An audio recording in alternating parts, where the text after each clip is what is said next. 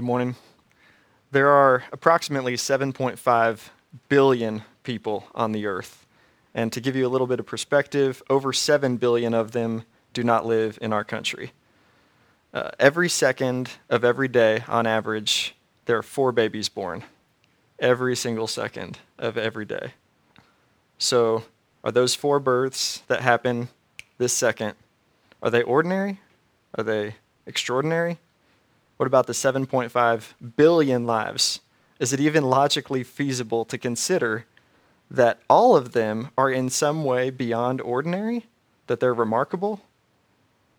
You start answering these types of questions by defining the terms. What is extraordinary? What is ordinary?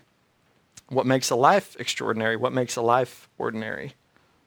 And whether or not you ask those questions in your mind or out loud, we all answer them all the time. It affects the way that we think and feel about our lives. The ordinary things tend to settle us in. They tend to establish us, while the extraordinary things tend to unsettle, dishevel us, and make us feel more uncomfortable. So, for example, if you're traveling for the holidays, you go and stay in a home that's not your own, you might sleep all right, but it's not the same as sleeping in your own bed. And you might have everything that you need, but you don't know where all this stuff is. It isn't your stuff. It's different. On the other side, if you've moved into a new home, you feel this extraordinary circumstances of living out of boxes or, having all of your stuff disheveled. Your life doesn't feel normal because you're not settled. And so think about the 4 babies that are born every second. It might seem ordinary when you look at that statistic, but if you're bringing one of those babies home, especially if it's your firstborn, there's no way that could feel normal to you because it's never been a part of your normal. So ordinary, when you hear that word today, and I'd say for your life, when you hear that word, don't think inherently good or bad, and extraordinary isn't inherently better or worse. They're definitely not the same. By nature, they're not the same, but they are connected. And in the story of Jesus' birth, we see how the ordinary nature of our lives and the extraordinary nature of our lives is connected. They're not the same thing, but they are connected. It's one life. The life of Jesus brings the ordinary and the extraordinary together. In Christ, everything that's ordinary to us is connected to what's extraordinary to us, and everything that's extraordinary to us is actually connected to what we would call ordinary. And their purpose is the same. Whether it seems extraordinary or it seems ordinary to you, the purpose is the same. The purpose is to point you to Christ, to bring glory to God in the person of Jesus Christ. So today, I want us to consider the ordinary and extraordinary nature of our lives in 4 examples that we see in the Christmas story. Luke 2, verses 1 through 20 say, "In those days, Caesar Augustus issued a decree that a census should be taken of the entire Roman world. This was the first census that took place while Quirinius was governor of Syria, and everyone went to their own town to register. So Joseph also went up from the town of Nazareth in Galilee to Judea, in Bethlehem, the town of David, because he belonged to the house and line of David. Joseph went there to register with Mary, who was pledged to be married to him and was expecting a child. While they were there, the time came for the baby to be born. She gave birth to her firstborn, a son. She wrapped him in cloths and placed him in a manger because there was no guest room available for them. And there were shepherds living out in the fields nearby, keeping watch over their flocks at night. And an angel of the Lord appeared to them, and the glory of the Lord shone around them, and they were terrified. But the angel said to them, 'Don't be afraid. I bring you good news that will cause great joy for all the people. Today, in the town of David, a Savior has been born to you. He is the Christ,' which means the Messiah, the Lord. 'This will be a sign to you. You will find a baby wrapped in cloths and lying in a manger.' Suddenly, a great company of the heavenly hosts appeared with the angel." So lots of other angels appeared with the one angel that came to the shepherds initially. They praised God and said, "Glory to God in the highest heaven, and on earth peace to those on whom his favor rests." When the angels had left them and gone into heaven, the shepherds said to one another, Let's go to Bethlehem and see this thing that's happened, which the Lord has told us about. So they hurried off and found Mary and Joseph and the baby who was lying in the manger. When the shepherds had seen him, they spread word concerning what had been told them about this child, and all who heard it were amazed at what the shepherds said to them. But Mary treasured up all these things and pondered them in her heart.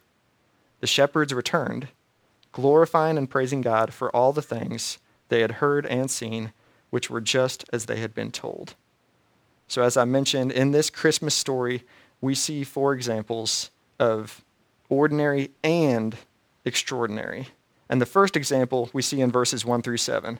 If you just read verses 1 through 7, the account of what was happening in the government and how they issued a census and how Mary and Joseph had to go back to Joseph's hometown because of that census, and the fact that Mary was pregnant, expecting a child, there's nothing that jumps off the page as extraordinary there. I mean, I'm no expert on pregnancy, but it doesn't seem likely that this was in their plans, that traveling, and this wasn't just a trip down the interstate, but traveling across country. It was about 90 miles for them to make this trip. Traveling wasn't in their plans. This was something that they had to do because the government said they had to do it. It was a hassle. And the baby was born. It doesn't say that it was a pain-free birth. We have every reason to believe this was an ordinary birth. But at the same time, this was not an ordinary birth. This was an extraordinary birth. This was a virgin birth. And even though their pilgrimage, their journey was ordinary, it was not just ordinary. It appeared ordinary to them, I'm sure.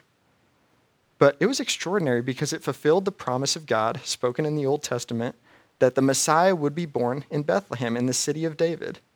The narrator, Luke, says it. The angels say it. It's because it's important. The city of David, the city of David, the city of David.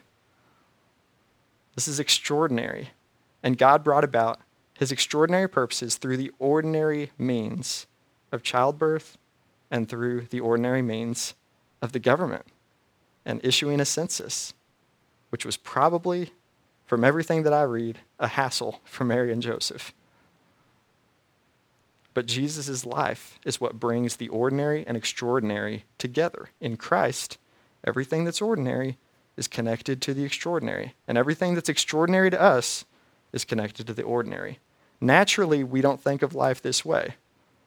We think of the upstairs as a spiritual world, the downstairs as the real world. We think of it as a bi-level, a split-level house. This is how we naturally think of life. So it's nice to think about the Christmas story, angels, Jesus' birth. That's all upstairs. That's Sunday morning stuff. But what about Monday morning, Monday evening stuff? We have to get our Christmas shopping done. We've got long to-do lists to accomplish. The soul. Oh, yeah, that's nice to think about in small group. In the body, that's where I live. I have to eat lunch soon.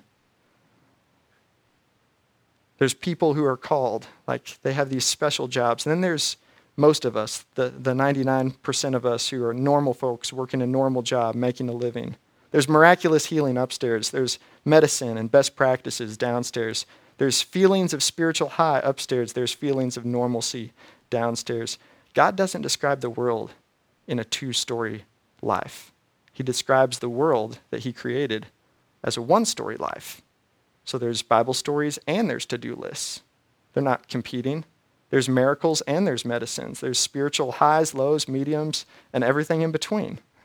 None of these things are either or. They all coexist in God's world. It's all spiritual. It all matters to God. He's involved in all of it, in all of our lives. That's what the Christmas story shows us. The second example of ordinary and extraordinary is that God did send what were to the shepherds, and probably are to most of us, extraordinary messengers. That's what angels are. The word literally means angel or messenger. But did you get the sign that did you pick up on the sign that the shepherds got? It was very ordinary, and shepherds were very ordinary men. So angels appeared to them. They were terrified, the shepherds were, because angels are terrifying. But they brought a message from heaven, and here's the sign that the angel said. You're going to find a baby in a feeding trough. That's what a manger was. It's where animals were fed. Very ordinary sign. And then after saying, here's your ordinary sign, they get an extraordinary experience of a whole host, a multitude of angels praising God. And it's easy to think of angels as a second-story reality. I've never seen them, but they're just as real as the pew that you're sitting in, the pew that I was sitting in 10 minutes ago. And did you know that angels are longing to look into something that I believe has probably happened in every single one of your life? And if it hasn't happened yet, it'll happen today. Multiple times. I hope every day something happens that angels long to look into. You curious? What do angels long to look into? The Bible's answer is things. 1 Peter 1:12. Even angels long to look into these things. So let's take a quick journey of antecedents through 3 verses in 1 Peter chapter 1. I promise to be quick, but don't you want to know what angels long to look into? I do.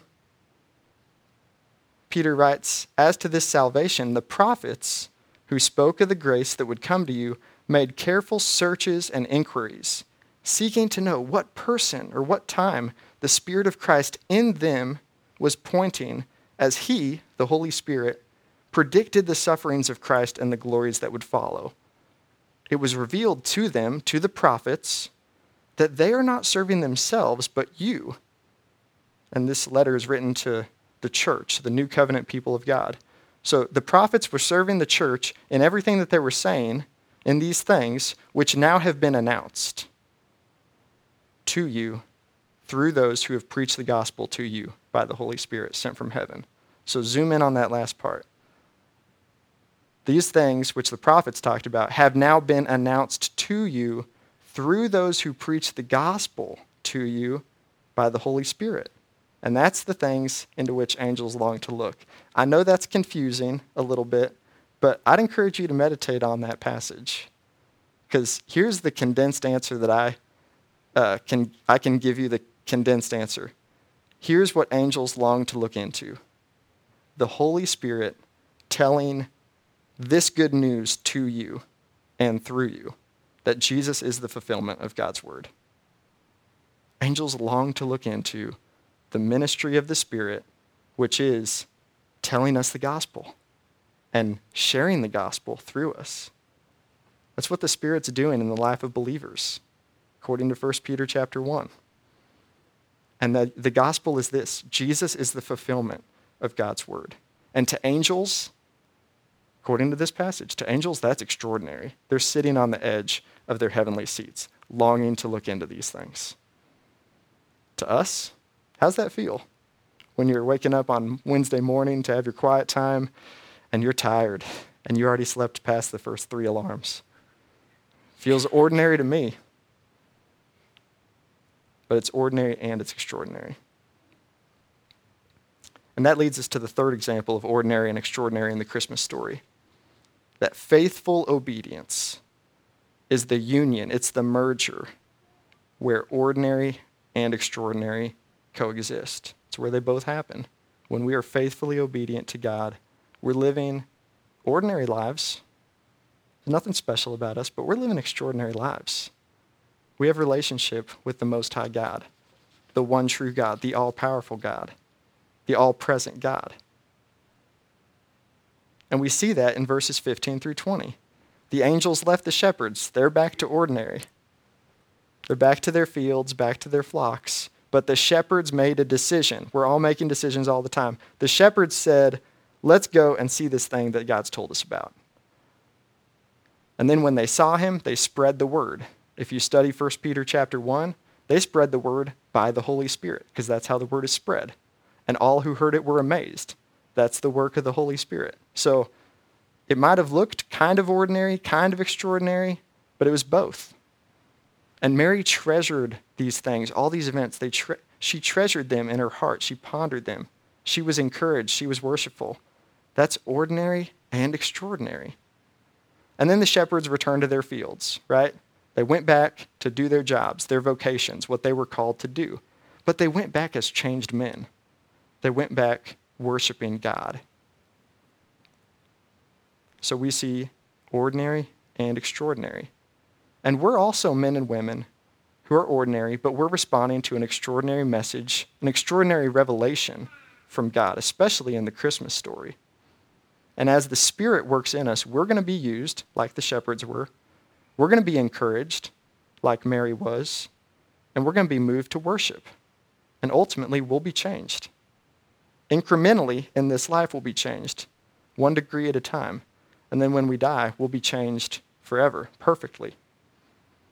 And the good news can come in extraordinary ways. It's okay to pray for that. It's okay to want that. But don't think if it comes in an extraordinary way to you or to someone else, it's any better. The good news isn't good because of how it comes, whether it's through the mouth of someone or through a dream or a vision or a miraculous healing. The good news is good because of the one it speaks of. It's good because of Jesus, not the way that it comes.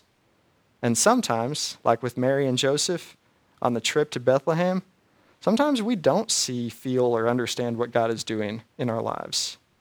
But we press on because we know that God's in control and that one day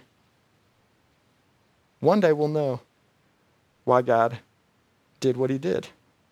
It'll be revealed to us. Maybe not in this life, but he's worth it. Following him is worth it and finding out. So I said earlier when I asked you, 7.5 billion lives, are they all ordinary, extraordinary? I said you have to define those terms in order to answer those questions. And fortunately, God has defined the terms that we need the most in this life. And so what would God say about ordinary, extraordinary? I think he would say, I'm holy. I am the absolute extraordinary.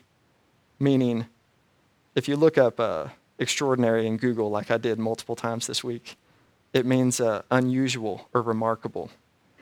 There is no one more unusual, no one more remarkable than God. His holiness means there is no one else like him. And there are a lot of other people like us, even right now. 7.5 billion. It's hard for me to fathom. But the extraordinary one said that all of our lives are valuable, made in his image. He desires that none should perish. He cares about all of us. And he not only said that, but he backed up those words by becoming one of us. And when he became ordinary, when he became one of us, he did that without giving up or losing any part of his extraordinary nature as God. So he is both ordinary and extraordinary. You say that is contradicting. It's not contradicting, it's a paradox. It seems to conflict, to be self-conflicting, but when investigated, it's found to be true. It's a paradox. And that's the fourth example of ordinary and extraordinary from the Christmas story. We call this the incarnation, meaning God the Son, Jesus Christ, who existed for eternity past, became a man, entered into time and space, and became a human. 100% God, 100% man.